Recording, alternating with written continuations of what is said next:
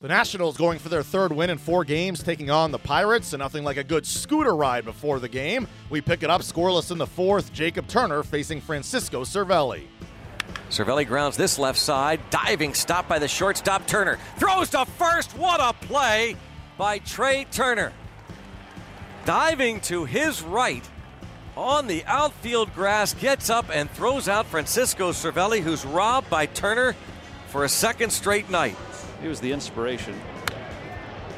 Yes. Nice play, Josh Bell. JB. That's what we're talking about, our tips to win. Defense.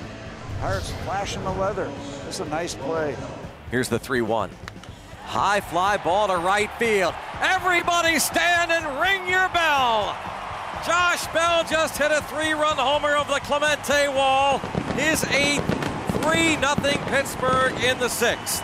Well, that's cashing it in and taking advantage of the situation.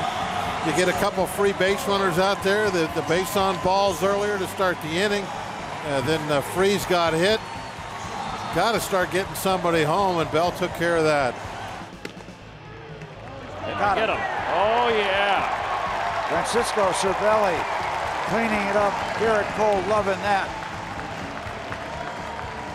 What a play to close out the 7th inning. They break through, and we shut it down. Out to right. Harper can't get it.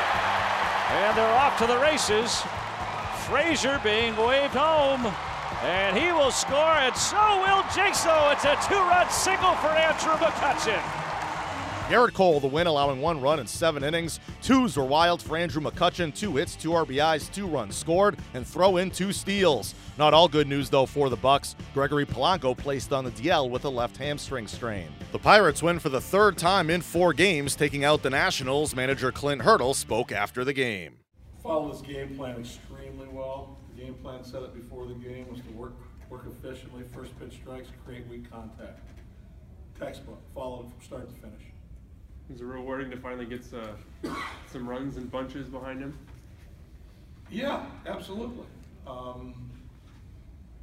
Nobody likes not going out and not performing well on offense, especially when it continues to come around to one guy's turn. So the problem you can have is when you focus on it, sometimes it can manifest itself and you get in a rut. Get outside yourself, you try too hard. I've seen it happen in every decade that I've played or coached or watched to some pitchers or a couple different pitchers, and this isn't the only team that happens on. So tonight was a good night for Cole. It was a good night for the offense. Offense showed up from the top to bottom of the lineup all the way down to Gift. You know, he got a hit. Either guys were on base with walks, guys drove in runs. Jaso had a big night. He smoked the first ball, 3 walks after. Cutchen with a couple RBIs, Bell with a big swing of the bat, Freeze on base a couple times. So just a good connected offense tonight. He's growing into being a veteran. He's growing into being a better pitcher and being able to follow things and go about it different ways. You know, there's games when he's gone in there and just blown it, and there's games when, based on the hitters, it's a tough lineup to try and strike everybody out. It doesn't make a lot of sense because they're so tough. You end up jacking your pitch count up early and you can't get deeper in the game.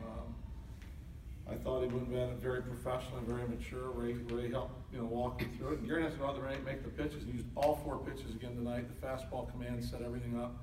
Threw 20 out of 25 first pitch strikes. So, really well done.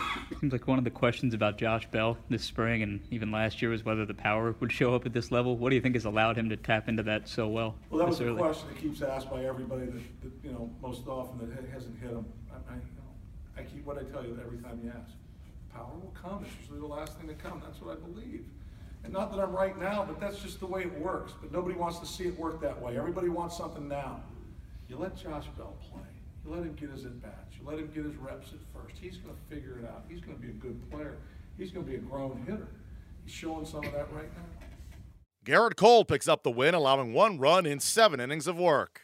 I thought we played a nice ball game. Turner was tough for us, but we hung in there, played really good defense, kept them off the board so we could strike first. And, Andrew with obviously Josh with the big swing and Andrew kind of with the dagger late. That was a great at-bat. So, team played a really good game. They're a really good hitting ball club. They're going to be aggressive.